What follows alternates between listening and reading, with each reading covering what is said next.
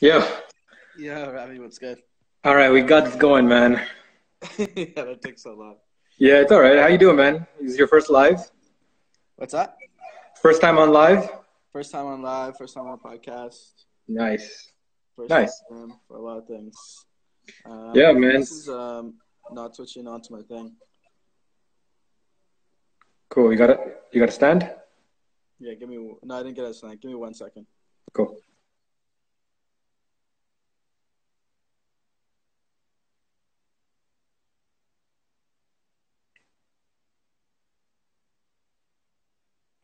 What's up, guys?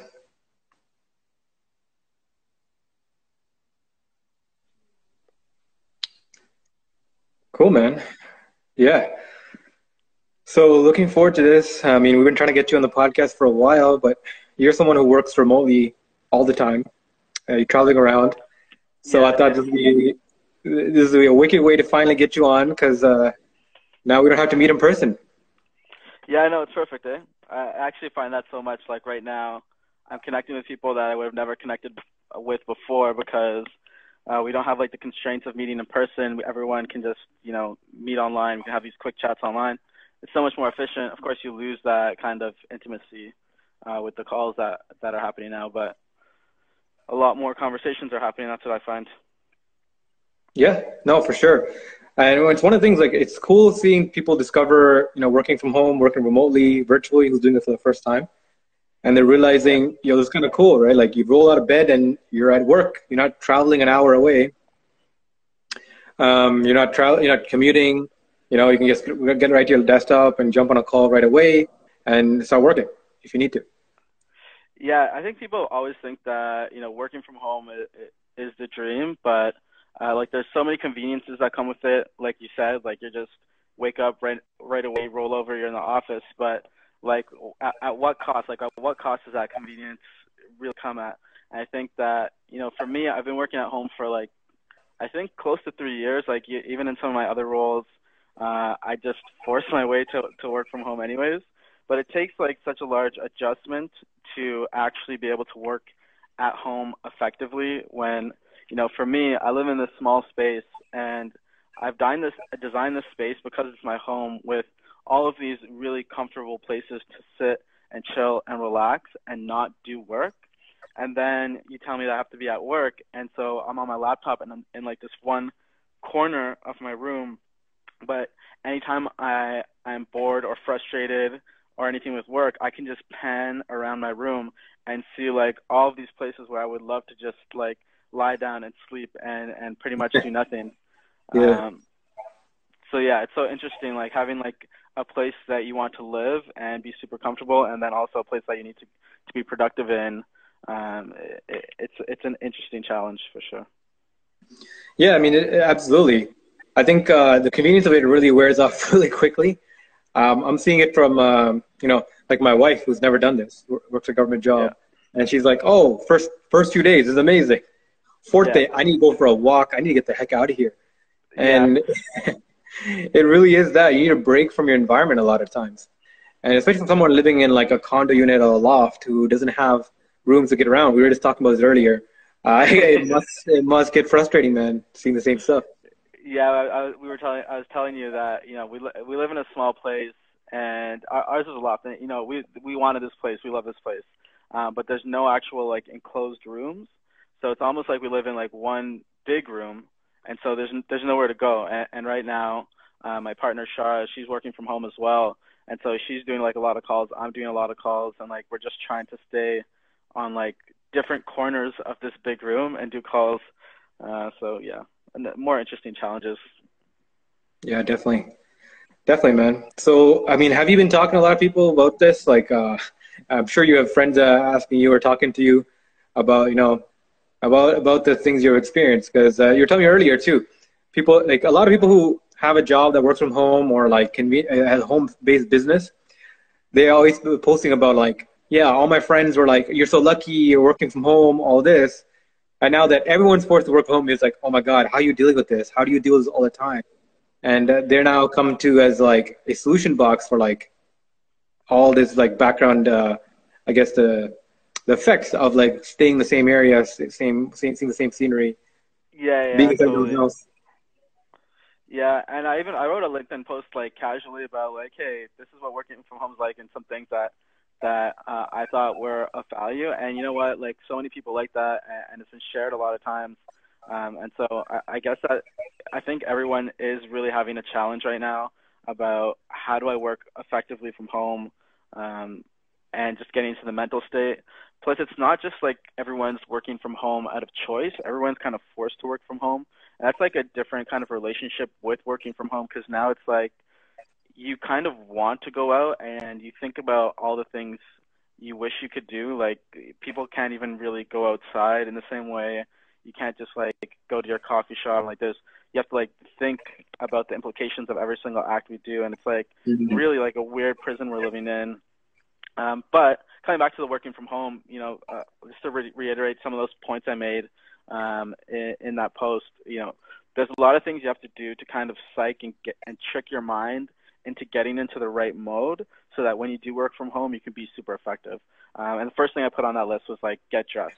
And this is a conversation I had with some of my friends who also live this work at home lifestyle, where it's like if you get too much into like taking advantage of how comfortable this lifestyle is, you will drop your productivity, and you'll notice. And if you're noticing it soon, the people who match you and stuff will notice as well.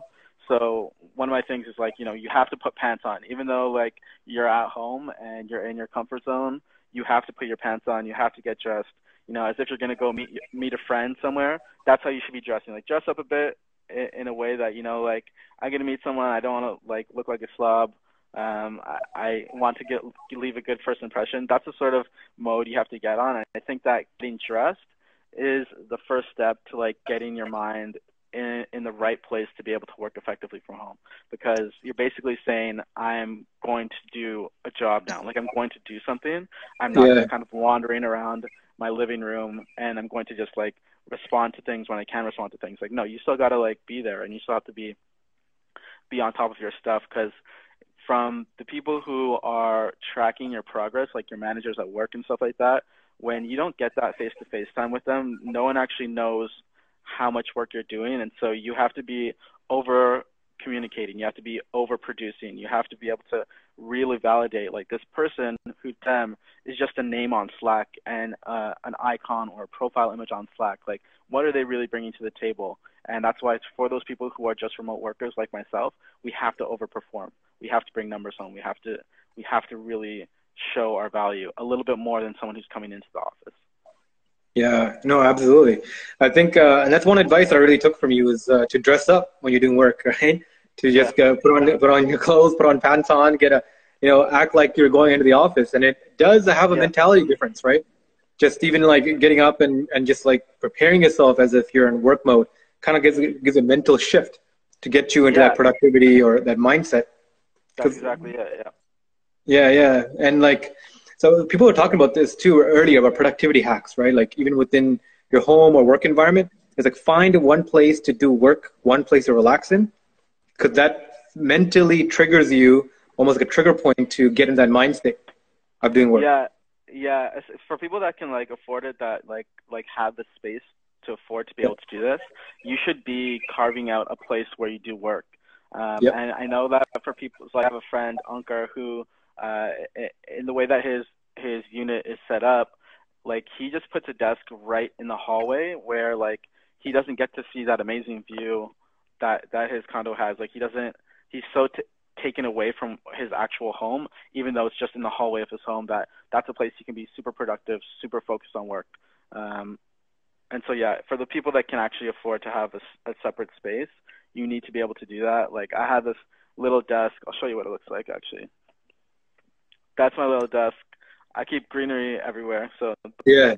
this is a little pan of some of my plants. This is my nice big window, and then like that right there, that's my workspace. Like I don't ever sit down there for fun. Yeah. When I sit down there, like it's a hard chair too. It's not even a super comfortable Yeah. chair.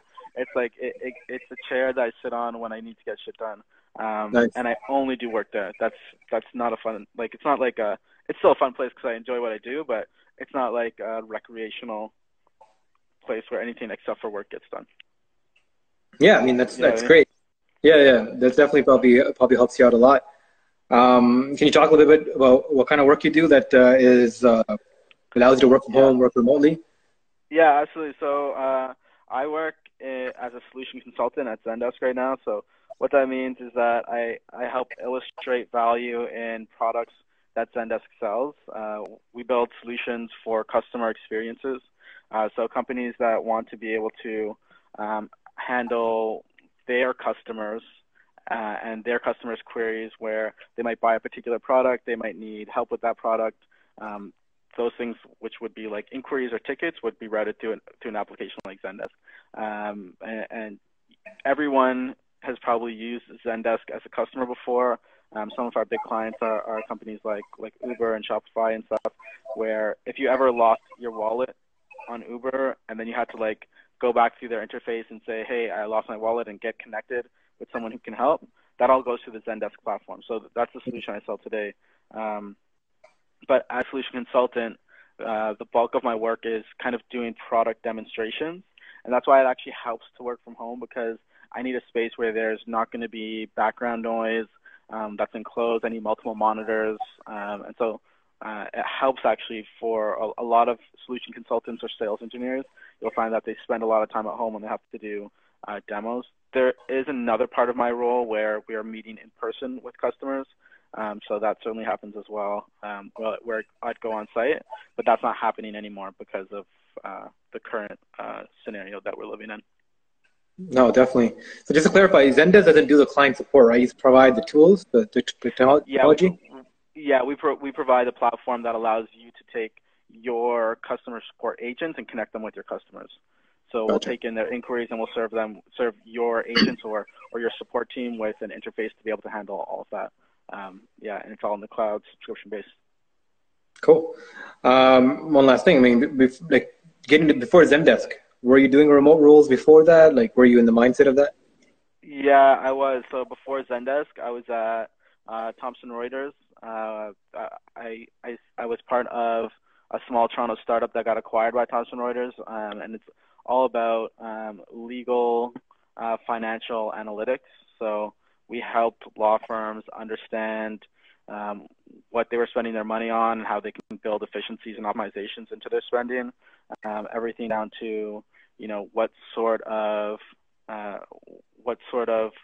types of law should we practice in, which are the most profitable. How are we paying our lawyers, and are there efficiencies there? We would bring all that data in and give them a way to see it, report on it, and then act on it. Yeah. So what about working as back to Zendesk, right? Like, I mean, probably there's a lot of people that don't have remote roles who are now working remotely. Is that accurate to say? You know what? For a company like Zendesk, it's really interesting. You find that there's certain technologies that are built that the organization that builds them can actually build for this new sort of distributed workforce, is what we're calling it, where something like Zendesk, because the service is on the cloud, and because most of our clients' interactions are also done digitally, our entire workforce right now is working from home across the world. And we're set up really well to be able to do that. We use tools like the Slacks and the G Suite. So all of our tools are cloud-based tools that we use internally.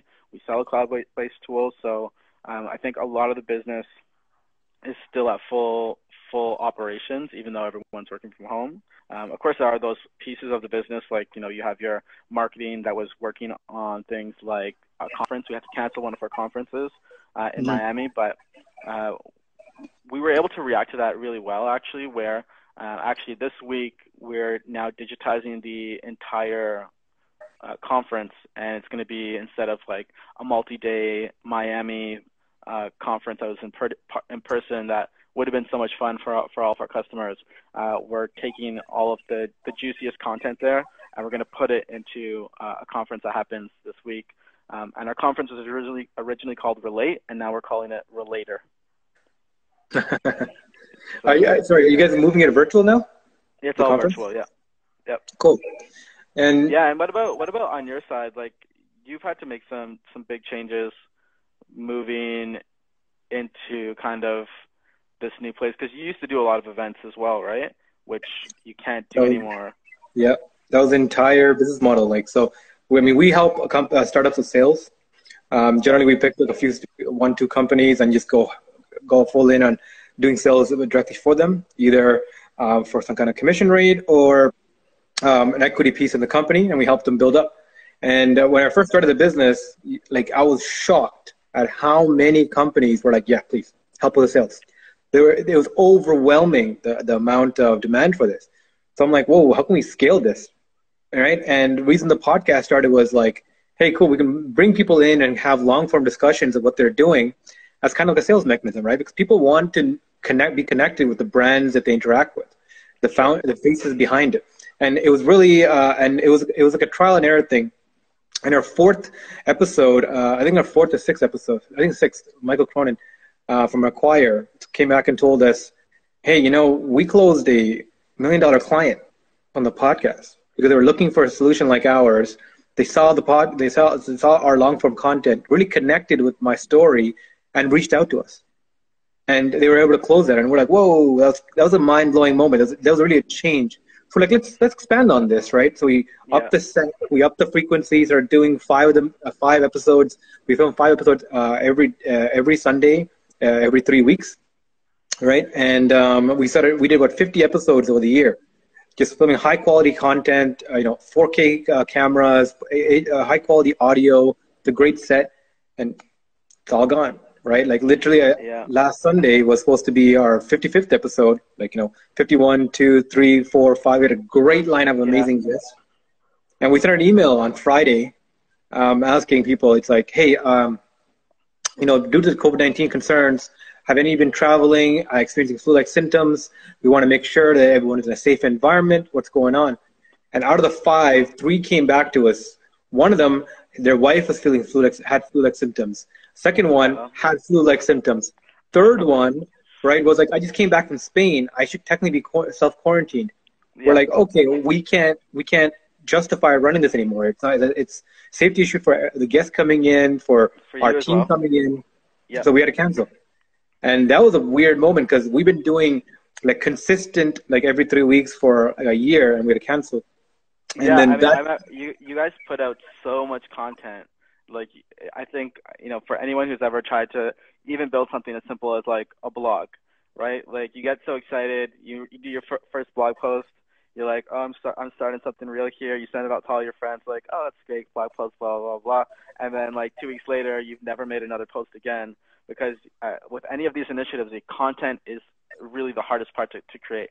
And if you look at any people who've been super successful in this or where you find actual value, it's just consistent content. Like force yourself to make content, make it valuable, and keep pushing it. And you guys did that, and you guys were doing that. And you guys have had to completely shut down as a result. Well, in that way, but like, what's your pivot now? Yeah, so I mean, that was a really weird moment for everybody. But then the pandemic was called, right? Like I think World Health Organization called it a pandemic. The government started shutting things down, and we're like, oh my God, things that are spiraling. And the Monday, day 1 of the pandemic being called out, I'm just like, what do we do? So luckily, the Friday before, I was on our Instagram Live, my first Instagram Live. Shout out to Mitt from Galleon CPA. He did like a what Ask Me Anything, right, about financial and tax advice, right? Yeah. And I just joined in, and I'm like, this is a great platform. So on Monday, I'm like, screw it. Called up Mats from Paper Planes Group, and we just had a chat, because he was still doing showings on real estate and talking to clients. I'm like, how are you dealing with this? And then from there, we sort of, it became it was a great flow of conversation. People joined in. So I started doing calls to people and like, hey, do you want to come on live and just talk about what you're dealing with? Because everyone I'm talking to is dealing with the same stuff. All their plans are gone for the next 3 months. Our podcast is gone. Our startup stand-up is gone. Our events, right, we have every month is gone. All their physical interactions, all our meetings, everything's canceled. And everyone we talked to, I talked to about 24 companies in the first 4 days of the pandemic. And they're all like worried, but at the same time, they're all founders, right? They're all entrepreneurs. Like, what's happening? What can we pivot to? How can I help right now? Yeah. What can we do? And I mean, and I love entrepreneurs for this because while everyone else is in shock, major businesses are in shock, waiting around. Entrepreneurs are already buzzing. They're on message Yeah. boards, they're calling each other. They're accepting every call. Like I'm getting accepted calls for people like from investors to professionals to founders themselves who would never take my call before because they're busy. Time freed up, and I'm just talking to Yeah. everybody, and everyone's communicating. And like the internet's at a buzz with information right now, with people connecting. So we started doing more of these. So the pivot now is to do push out content. We're getting prepared to do 3 to 4 live streams a day moving forward, just to catalog, the struggle, right? What are companies doing? What are people pivoting? What are they dealing with? What is a collective action plan that we can kind of put together? Yeah. And I think people are really resonating with that because, man, this is a time for collective action. I don't think, a lot of people are waiting around saying that, the waiting for top-down information from governments, from larger bureaucracies, but they're very slow to react to these things. And yeah, that's such an interesting point. Like we all look, as like citizens, as taxpayers, as employees, to our leadership for governance on how to handle this situation. But this situation is not only brand new to us; it's brand new to them as well. So it's like we actually have to kind of self-mobilize and figure out how are we going to each within our own lives handle this situation. And then what I love right now, like you mentioned in the entrepreneurial space, what you see in the startup world, which is, I'm a big startup tech person, that just like you are as well. It's like the way that tech is reacting to this, where LinkedIn posts about like, hey, here's a list of people who have lost their jobs. If you know someone that's hiring, or you know someone who should be on this list, throw it on here. Just these really simple solutions to like, hey, let's like come together as a community here and let's help each other out in these moments. I think it's super beautiful. And then you have these small companies, like there's a small brewery down the street, and we have like globally there is a hand sanitizer like crisis with face masks, all the common stuff that's being used everywhere. And so this brewery is coming together. I forget what their name is. I'll post it later. But they're coming together to actually create hand sanitizer, and it's just down the street. And it's just like what we're finding is like the solutions aren't coming from the top. The solutions are coming from like these small people, these small individuals that have great ideas, that have resources, that are just saying like, hey, this isn't a business thing. This is just a life thing. This is a human existential crisis that we all face. So how is everyone going to come together and pitch these solutions for these small use cases? And again, it goes back to, it's so reassuring for me because I've always loved the tech space and startup space. And there's a lot of bad things that start to come up with these big companies that are growing a lot, where you see issues with like employment conditions and like really sketchy stuff that happens when something grows too big. But coming back to like these real life scenarios where you have people in the startup space and the tech space helping out, I think it's super beautiful. Yeah, no, absolutely. And talking about to a lot of entrepreneurs and the entrepreneurship community, startup community is really binding around this, right? Like if you're looking at like Reddit message boards right now, everyone's talking about how can we help, how can we contribute, and it's crazy. I'm talking to a lot of investors too, and they're like, like investors, angel networks, mentors, consultants, and they're like, you know what, like we have capital, but we can't justify putting it out there, but I have time to give. So as consultants who do like $20,000 in consulting work, they're giving away, doing it for free. There are entrepreneurs who are like, like freelancers, software engineers who would build out things for like, $100 an hour, are just looking to contribute together. I mean, there is an initiative right now going on. People are putting up plans for like, hey, if you want to take like any space, any abandoned space, a commercial unit that's being underutilized, industrial space, whatever it is, this is how you can build a vertical farm in your community, right? This is the equipment you need. This is how much it will cost, right? And all this. And then people are building that. Then there's another silo of people coming together. Like, hey, how can we build systems to distribute that? To distribute supplies, the supply chain management, virtually, make it a distributed system. So, I mean, people have been talking about community gardens and community kind of sourcing of food and other resources for a long time. Now suddenly the spark is there, the energy is there, right? The resource is there. That's totally right? Like we have to change our global supply chain for these very key things. Like what this whole thing unpacked is kind of like the fragility of our entire system. Like, we depend so much on the supply chain. And supply chain is like this thing that everyone probably takes for granted. Like, you go to the store, you pick up a banana or something, and like you don't actually care about like, or maybe you don't think about like, how did this banana actually get here and to be in my hand? And you realize that there are so many things at play where something that happens on the other side of the world can change your ability to get a banana or your ability to get a roll of toilet tissue. It's absolutely ridiculous. So we need to start to localize some of our supply chain where we will never worry about getting certain issues and certain items and certain things. Like, we depend so much on China for all of our electronics, so much of our food, so much of the things that go into our food that, again, we just don't think or know about. Where having a slowdown there has like this crazy domino effect that affects us as well. And it affects everyone. You know, I was in Sri Lanka a few weeks ago, and one of the things that I did was I went camping in hill country. So it was like this couple, it was like a German and Sri Lankan couple. They set up this thing, and the whole point of this thing, like, you go to this thing to be super isolated from everything. And when we're there, this is like when the news about the pandemic is coming, China's shutting down, things of that nature. And, you know, they built this thing to be super isolated, and so they themselves don't necessarily really know what's going on at the world. Like, they don't know that there are these things happening, that there's this disease going around, that supply chains are being cut off, that China's shutting down completely. And so in that way, they're kind of unaffected. But part of their little thing that they've built is they need tents, and their tents come from China. And they're wondering, like, hey, why can't I buy tents anymore? So they don't actually know what's happening, but they're affected. Like, it has such far-reaching effects to every single business in so many places. So the unfortunate thing is, you know, we haven't actually seen the full impact of it. You know, our numbers in Canada are growing.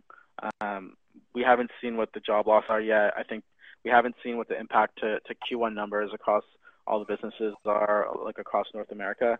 So I'd expect, you know, April comes along, we start to get our Q1 reports on things like job losses, company performance, and I think that's going to be a big hit to our already weird economy right now. That's trying to figure out, you know, where's the bottom of this, or where's the relief coming from.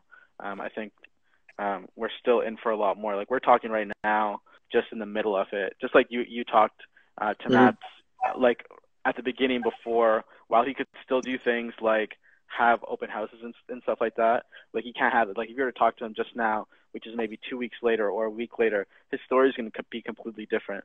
And, you know, a week from today, you know, working from home could be a completely different thing, because, you know, we could be facing, on top of this idea of working from home, we could be facing this really ridiculous world where, you know, 500,000 people or more have now claimed unemployment. What is the impact to that? What happens to all the things that rely on people needing money and feeding the economy from the bottom up? I mean, we still have so much to see, but like we're talking, I still have hope that, you know, our community will be able to come through and build solutions for this. Yeah, I mean, one of the things I'm hoping for is a universal basic income. Like, America's talking about UBI. Yeah, baby. UBI, man. Yeah, this is the time where it's gonna shine. Things like that. The flip side of it is what's happening now a one-time occurrence? Because if it is, then implementing something like UBI, does that make sense? But this might be the new normal. We might have waves of diseases come every 1, 2, 3 years on and off, and there might be other reasons outside of just diseases. We still have natural disasters. We still have all these other things, like weird holes in our economy and gaps in our knowledge that could start to really enforce the need for things like UBI. So it's a great time now to implement something, and it would help us rush to get something built in place. I think there was a trial that was run in Ontario for UBI, right? I don't know what happened with that. We got crushed by the Ford government.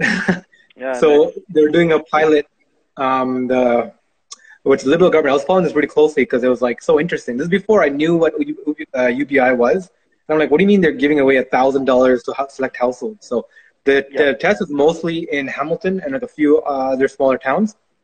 And they're selecting like 20,000 people, and they're giving away $1,000 a month. And I'm like, what is this? Right? This is before Andrew Yang popularized UBI with the nationalized campaign in America. And we did. Ford government came in. They're like, yeah, no, this program's ended.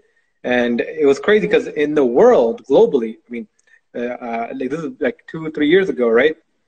What's it? Germany was field testing this. European countries, South American countries.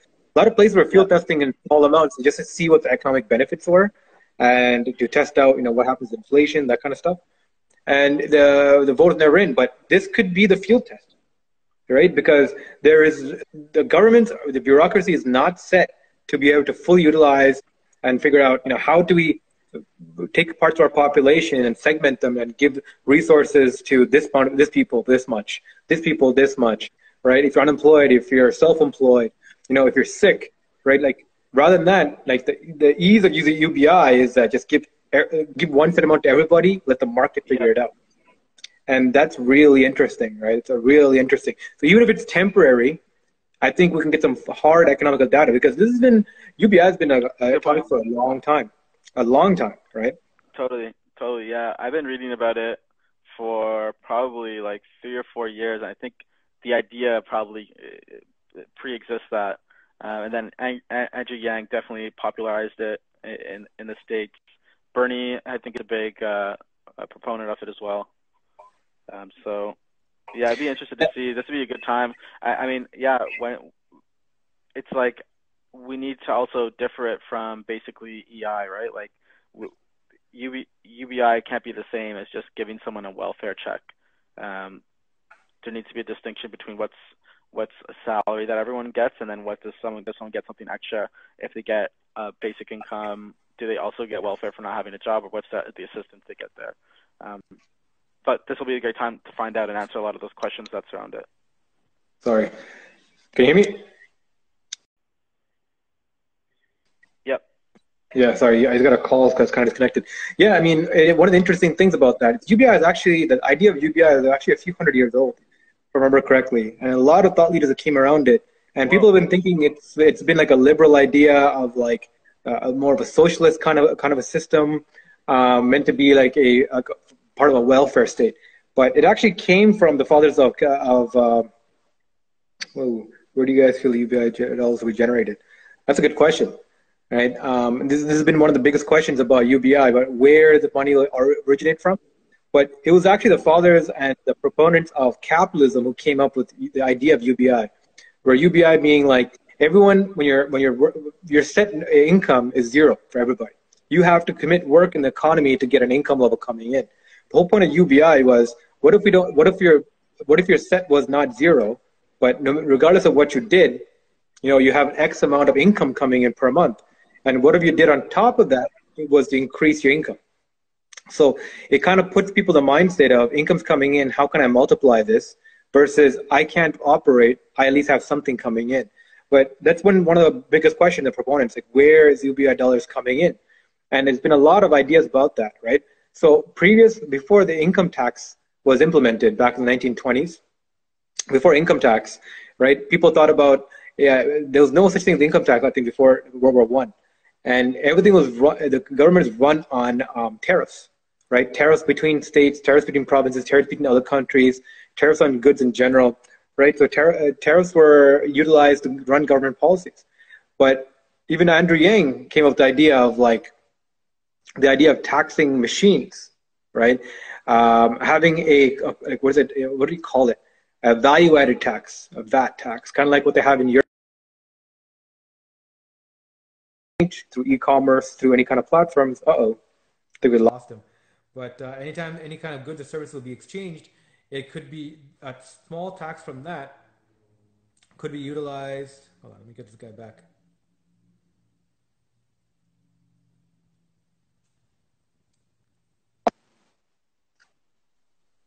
Damn that Wi-Fi, yeah? Yeah, Wi-Fi cut out. Sorry, buddy. Yeah, no problem. So I always kept talking after it kind of cut about a value-added tax. Because I couldn't hear you. I saw your mouth moving. I was like, wow, he's probably dropping like all these things I should know for the next time I talk about this. But yeah. Henry, what up, bro? But yeah, so the idea of where the money would come from, it just really comes from the economy itself. What you're taxing and how you're taxing it. Yeah. People are worried about, anytime you tax the private sector, it's going to slow down growth, it's going to slow down this and that. But end of the day, I mean, we right now tax the population. People are seen as almost like as tax objects, right? Where Cows, man. what's that? Cows. Cows. I always say every country operates a human farm. Mm-hmm. We are the cows, and I guess our taxes are the milk. Yeah, tax farms. That's what a country is. It's a tax farm, right? The government's kind of like an external entity, and the citizens part of it are being taxed. And we don't. I mean, look at the ways we get taxed, right? Like, yeah, there's property tax, there's income tax, which is insane, right? Parts of your labor is being taken we talk about the economy being slowed down. What about when 46% of your income can be taxed away, right? Yeah. Because of what you do. And then there's property tax. There's taxes for running your vehicle, for gasoline taxes. Yeah, if you want to have fun, there's fun taxes all over. So yeah, I was talking about this with some of my friends. It's like, we're now in the area of like stimulus packages. Like, what are we going to do to stimulate the economy? And there's always these big, billion-dollar numbers. $80 billion, $100 billion. So America's going to do like $1 trillion amounts of stimulus. But like, who does that money go to? It goes to these companies that very often had poor governance to begin with, didn't have enough cash to hold them through a storm like this, where it's like, if I have 2 months of no income, I'm not going to get bailed out by the government. But an organization who can't handle 2 months of no business is now going to get bailed out. And it's not going to be the mom and pop shops that get bailed out. It's going to be like the industries that get bailed out. It's unfortunate. So then my thing was like, well, what if we just stop taxing everyone, okay?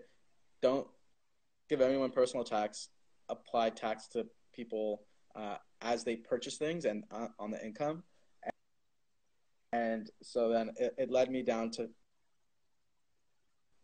figuring out how much tax is actually collected in personal taxes. And what do you think that number is per year? How much do you think? Sorry, are you asking a question? Like a number? Yeah, a number. How much do you think that is? What do you mean, like in total, how much is income coming from personal income tax for the year? What do you think that number is? I don't know what the number is for Canada, but I know how it's distributed. I went in and researched that. But why don't you go ahead and tell me? I'm gonna pull it up right now because I don't want to give you the wrong number, but it's like around 100 billion. That's it? 100 billion for the year. So, I mean, so I looked at this. I had a similar question. I'm like, what does income tax pay for? Because I was listening to some podcast, and it's like, oh, everyone thinks it's like, if you don't pay income tax, you're a criminal because, who's going to pay for the roads? Well, property tax pays for that. Well, who's going to pay for schools? Property tax pays for that. You know what I mean? And you start looking into what does income tax really pay for. The vast majority of income tax goes to pay the national debt. Right? I think in Canada, 22% goes to pay the military, and a huge percentage goes into paying national debt. Who takes national debt? The government. So you tax the people to pay back the debt that's kind of taken on by people in power. And it goes back now into the tax farming concept, right? Of people being farmed for these taxable objects. And then you look into like the indirect taxes. Look at like tickets, parking tickets, right? Speeding tickets. How is our police force being used as tax collectors? Because that's an unfair tax. I mean, this is something that's been talked about a while too, about how, like, if you're more affluent, a $100 ticket, $80 ticket doesn't mean anything. But if you are already struggling and you get hit by an $80 ticket just for going like 15, 16 kilometers an hour higher than what you're supposed to be doing, yes, it's a safety concern. Yes, it's meant to be taken away from you, but you can literally have your livelihood taken away from you by police officers who are being enforced to fill the city coffers. And so many municipalities are so addicted to this kind of tax collection. And it's not viewed, the number is not really known, right? Like, it's not like you personally have, okay, income tax, this percentage is going to go here. It's like it can happen anytime, anywhere. It's like disruptions to individuals that happen all the time, right? And the second thing is the black hole of taxes. Where does it actually go? Like, could you imagine if like you can open up like a CRA portal and see, hey, this is how much you paid in taxes completely from income, property, all this, and this is how it is distributed. This is where our government has spent it. No, this is that. So what you just described, that's what people want and people need. I think Yep. there's no transparency, or there's like this feeling like there is transparency, but the truth is there's not enough transparency. I am not confident about where my dollars go and what it Yep. gets spent on. I don't feel like I actually have good control over where it goes and where it gets spent on. And what we do is we elect particular people as if those people represent all the places I want to put my money, where really the system should be more like to kind of vote with our dollars, and we can say, here are the things that need money, and then we can say, okay, you know what, I'll put some of my dollars here, some of my dollars there, some of the dollars here, and then I would put my money into my income tax, and would automatically get distributed to these key ideas. Of course, there'd be like a bucket of that would go to what we need to pay for as a country, but some of these optional things like different sorts of transit projects.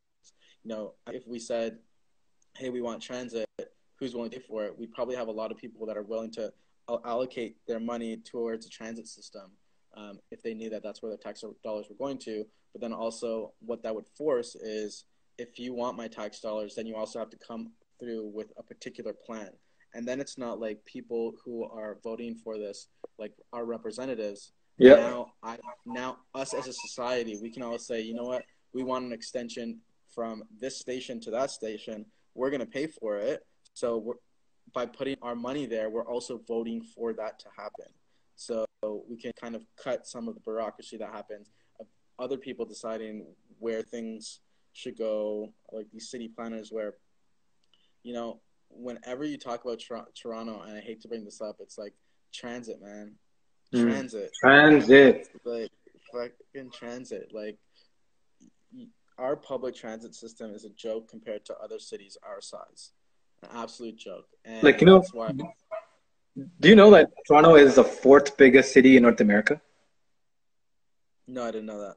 I That's believe it. fucked up. I think the GTA But the is fourth biggest city, so was it like New York, Chicago, LA? uh, LA, and then no, I think it's like I think Mexico City is up there because North America, right? Oh, no, yeah. But Obviously. I think by size, actual size, not by population. So I think Oh, by size, like the size of it, yeah. New York, LA. I don't know what the third one is, but fourth is Toronto. But we're 18th in population, right? So we have a super sprawled out huge area with a very low population density in general. So very low tax base to support this in a country that's already underpopulated as well. You know, we're like 1/10 Yep. of the population in America. So one, the city doesn't have the tax base, talking about tax farms, to manage itself and grow itself. But if it had that, Chicago, thank you. I think number 3 is Chicago. So if we had the tax base to operate this, I think it'd be a different story. But I think if we can get federal and provincial support to get a proper transit system, not even transit, like infrastructure. Look at the highway system to get around by car. We have worse gridlock than LA, and America talks about LA Yeah. being the worst city of transportation, right? And like imagine what could happen to our economy if we save that time. I think one of the biggest things we're learning right now about working from home with this crisis is that how much time is saved from transiting and commuting. Yeah, I'll give you the flip side of that. I'm someone who loves to drive. Like, I love to drive, and one's working from home. So it's the first time I can drive to Toronto and actually appreciate the city. Because usually I'll drive to Toronto, it's to drop someone off or meet up with someone, and you're just stuck in traffic. You don't actually get a second to kind of like take it in, this beautiful city that we've actually built. It's just, you know, it's traffic, traffic, traffic.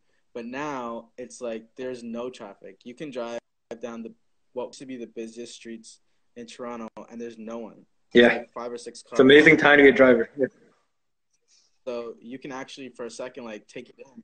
And an amazing city. It's super beautiful. We actually have, I didn't even know we had good roads. I thought that every road was filled. I'm finding roads that are actually really well paved that I didn't even know existed in the city. And it's a beautiful thing. And I think that might be one of the solutions to transit is reducing the times we even need to move from one place to the other. And working from home is exactly that. Working from home is probably has the biggest impact on reducing traffic on our roads. Yeah. But I mean, there's other effects of that too. You know, if people aren't coming to the city for work anymore because they're not driving into the city for work anymore, then there's also an impact on like the small businesses that rely on everyone coming from the entire GTA to this one small area in Toronto to eat, right? So I don't really know how restaurants are gonna be able to handle everyone working from home, but for me as loves to drive, like I hope it's the new norm. No, absolutely. And I mean, one of the things I would love to think of, I love thinking about actually and talking about is like imagine if we take GTA like Toronto, Brampton, Saga, the Halton regions, York region, Durham region, all these regions around, and we create like an ultra city, you know? Because look at the resources that can be applied to everybody. One of the main reasons we don't have proper infrastructure is that cities don't communicate to each other. They don't like working together and on big scale projects, right? If you can bring them together into one super area, like parts of Asia are doing, and creating these huge areas of hyper dense population, I Yeah, think something. I guess you see that like Tokyo is probably a great example of that, right? Where I think Tokyo probably has like the entire population of Canada just within Yep, Tokyo, and Mexico does too. Mexico they kind of City. built, yeah, they've kind of built their system like that. But again, like it all comes down to transit too. Like those cities have like Japan has one of the best public transit systems in the world, and those are their cities are so connected. And there's so many ways to move within city, from city to city. So it's like you never actually feel like you've left Tokyo, but you have specifically gone to all these different like boroughs Yep. and cities within the city. Yeah, absolutely. But like one of the most interesting things right now in the next few years, a decade or two, I think it's like Shenzhen and Beijing, Yeah. two major cities already are coming together, like literally border to border, and they're already looking at merging together, right? Oh, is that actually happening? So, like, the population sprawl has spread out so much So that much that these two they're now. major cities, these huge mega cities, have already collapsing. And they're not saying if, they're saying when. In the next like 20 to 30 years, they're going to begin this, but it's going to become an ultra city with a population of 136 million.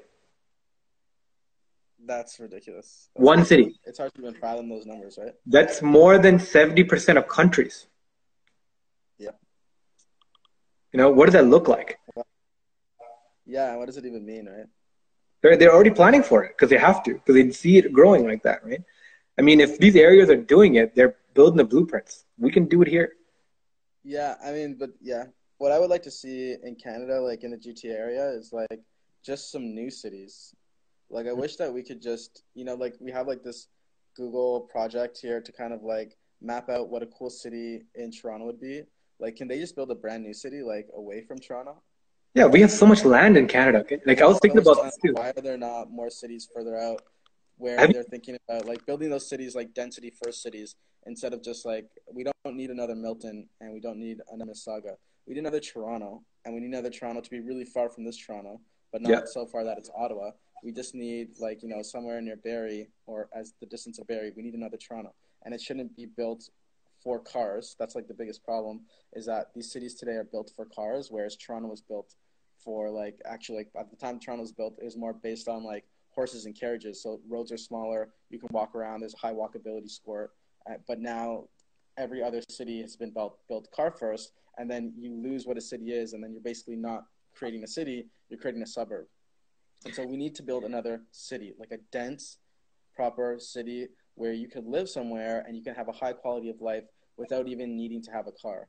And that would be the starting place for actually being able to build another Toronto. And I don't know why we haven't done it. We have an influx of like over 100,000 immigrants every year. We're stuffing them all into the same place. They all want to live to these places that we already have. Where it's like, why are we not just building another city from scratch instead of trying to like fit this new or even solution growing into? an existing city, right? Like there's so many other places here that are understimulated. Yeah, totally. Yeah, yeah. You don't even. Yeah, I guess there's like so many smaller cities that I don't even know of outside of like the Markhams and the Mississaugas and stuff like that. Yeah, I mean, interesting thought, right? Like, not even like one of the not the proponents, but the positives coming out of global warming, right? Where they're saying if global warming continues, Canada is gonna look more like how the southwest of America looks like, where like everything near the equator is gonna be nearly unbearable to live in, and population is gonna move away from the equator upwards, right? And where there's more land. So that would mean like a lot more of Canada would be more accessible and more I guess, appealing to live in. So would we see an influx of people coming to Canada? I think so. I don't know if that's how global warming hits Canada, and I don't know if it makes it warmer. It might actually just make it colder. It might just like mean that there's floods and like all those nice new condos on Park Lawn that everyone goes to. I know some people that are in this chat right now that live there. Like those all get flooded. Like those would just go away. So I mean, I think we're already seeing it because it just turns into a nice tropical country. Absolutely, I think like it's going to be a lot more. There's more the weather and climate will be more versatile and like more variable. So it'll be hotter and colder and all that kind of stuff. But we're already seeing the ecology change. So part of like the boreal forests in Canada that exist in a certain plane of line, right, where the temperature is a certain line, it's being pushed upwards. We've seen the decades, right? It's going upwards, and like literally ecosystems are changing, and it's become more of a temperate culture. I mean, temperate ecology. And so, if you remember, like that grade 6 ecology, right? It's being changed. So it's like different types of trees, different types of plants, different types of animals are moving into these areas that have been historically for a long time. We have a timeline been a different ecosystem, right? And as that changes, it kind of opens to the possibility that for human habitation, it changes as well. But it opens up also that we can live differently. Instead of having these huge concrete cities with all these roads paved away, but what if we can have underground ecosystems of transport where the roads would actually be green space, right? We're gonna have you know, like imagine what cities would look like right now if the roads did not need to be there. You can step out, go to a bus terminal, go underground, and through like, you know, Elon Musk's boring tunnel, have like a hyperloop that takes you anywhere you need to go, right? Whether it be, you know, within your city or even between provinces, right? If you can do that, freedom from anything, that kind of changes everything. Do you think Elon Musk is from the future? I think he's a fucking alien, man. Did you see the boring? Me and my friends, we always talk about this. It's like Elon Musk is coming through with these solutions that the world needs, and he's always like one step ahead of the curve. And it's like we didn't know why we needed Tesla when Tesla came out. He didn't even pioneer EVs, but he popularized them at a time where people really didn't need to do it. But now we're seeing the value of it. And like now it comes like the Boring Company and Hyperloop and stuff like that. Like these forward-looking technologies where it's like no one wants to put a Hyperloop in right now. Like it's a great idea, but no one actually cares to actually. No, but you know the first Hyperloop. That. And the same thing with the Boring Company. But like I bet 10 or 15 years down the road, we're gonna be like, oh shit, that's what he was talking about. That's why we need this, because we're literally gonna die without it. Have you heard of the project, the first real Hyperloop to be built between Toronto and Montreal? I know that we were a contender. Did we decide that was going to happen? That was supposed to happen, but like there's no real backing behind it, right? There's no real backing behind it, so it's being contested. But like that's a first proposed area for it. But I mean, did you see the proposal for a Hyperloop when it came out? Have you read the document? No, I didn't read the document. No. So search it up, man. It blew my freaking mind. So just for anyone who doesn't know this, right? So when Elon released this, he released a 30-page report, highly detailed spec plan, engineered plan of how a Hyperloop system would work, and he did it in response to a contested bid where people were in uproar about how companies were bidding for a rail system to exist between San Francisco and LA, right? It would shorten a rail system would shorten transport, I think, between 4 hours down to like 2 hours or something like that, right? And they were saying it's going to cost $4 billion, $6 billion. Companies were companies were like putting on this, and people were like in an uproar. Where are we going to get the money for this? All that. So he released on Twitter. He's like, I don't have time for this, but if anyone wants to pursue this, here's a plan. And boom, a 30-page full spec detailed report of how a vacuum tube system can transport you in 20 minutes for 1/10 the price that other companies were bidding on. And he's like, I don't have time to do this, but if you want to do it, do it. Right? That's And so great. it is the most, that's when I became an Elon fan. I'm like, yo, I don't care if you're flipping people off on Twitter. I don't care if you're saying all this dumb shit. That is the most like innovative gangster shit I've seen, you know? Entrepreneur kind of like the dream right there, right?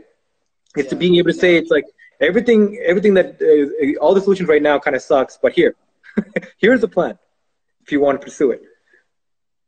And I think that we need more kind of thinkers like Elon that. Musk is a G. Yeah, that was Musk is definitely a G. Yeah. And I think the thing I love about him is that he does all these presentations where he presents his technology. And I don't know if you've ever seen him talk, whether it's an interview, a podcast, or a presentation. And like, he's not like the most polished speaker, but you can tell the reason why he kind of stutters every now and then is because he's like just too smart to talk to people. It's like he's like constantly thinking like, how do I dumb this down for you? Like, but he doesn't have like an attitude about it. He's actually super sweet and just a great person. Yeah. I personally think like he's practically the world's messiah. He's practically like the new age messiah. He's basically like tech Jesus or something like that. Yeah, no, absolutely. You got to appreciate people like that. I think like one of the main things about a messiah like that is it's not necessarily his direct contributions, but what he inspires. Right? People can look at that and be like, holy shit, I can be a change maker too. I can have ideas and like operate on it. Right? And even if I can find other people to do it. And part of all that with this crisis is that a lot of people are doing that. Right? A lot of people are, for the first time, I was talking to a few people, right? No one's looking at the ROI behind projects. They're not looking at like, what's my return on investment? They're not even looking at revenue. They're like, what is the impact this project can have? They're measuring projects by impacts. There's a lot of projects being launched right now where like, how impactful is it in the environment right now? What can I do with the resources that we have? And people's doing it. Yeah, I hear you. That's a whole new world that we're living in, and it's kind of beautiful. Yep, absolutely. Sorry. Yeah, sorry. But I got a hard stop now. Absolutely, same man. I think it's been great. We planned for what, 30 minutes? It's been an hour. I told you, man. Once the conversation flows. Just like you. Yeah. This has been great, man. Josh, thank you so much. This has been great conversation. And yeah, let's continue this, man. All right. We'll keep talking about things. We'll keep doing things up. To the rest of your episodes. Keep up all this work, man. It's great connecting people and giving people a place to find hope in these trying times, right? Yep. That's the hope, man. Thank you, man. Take care, bro. Peace. Bye. Bye.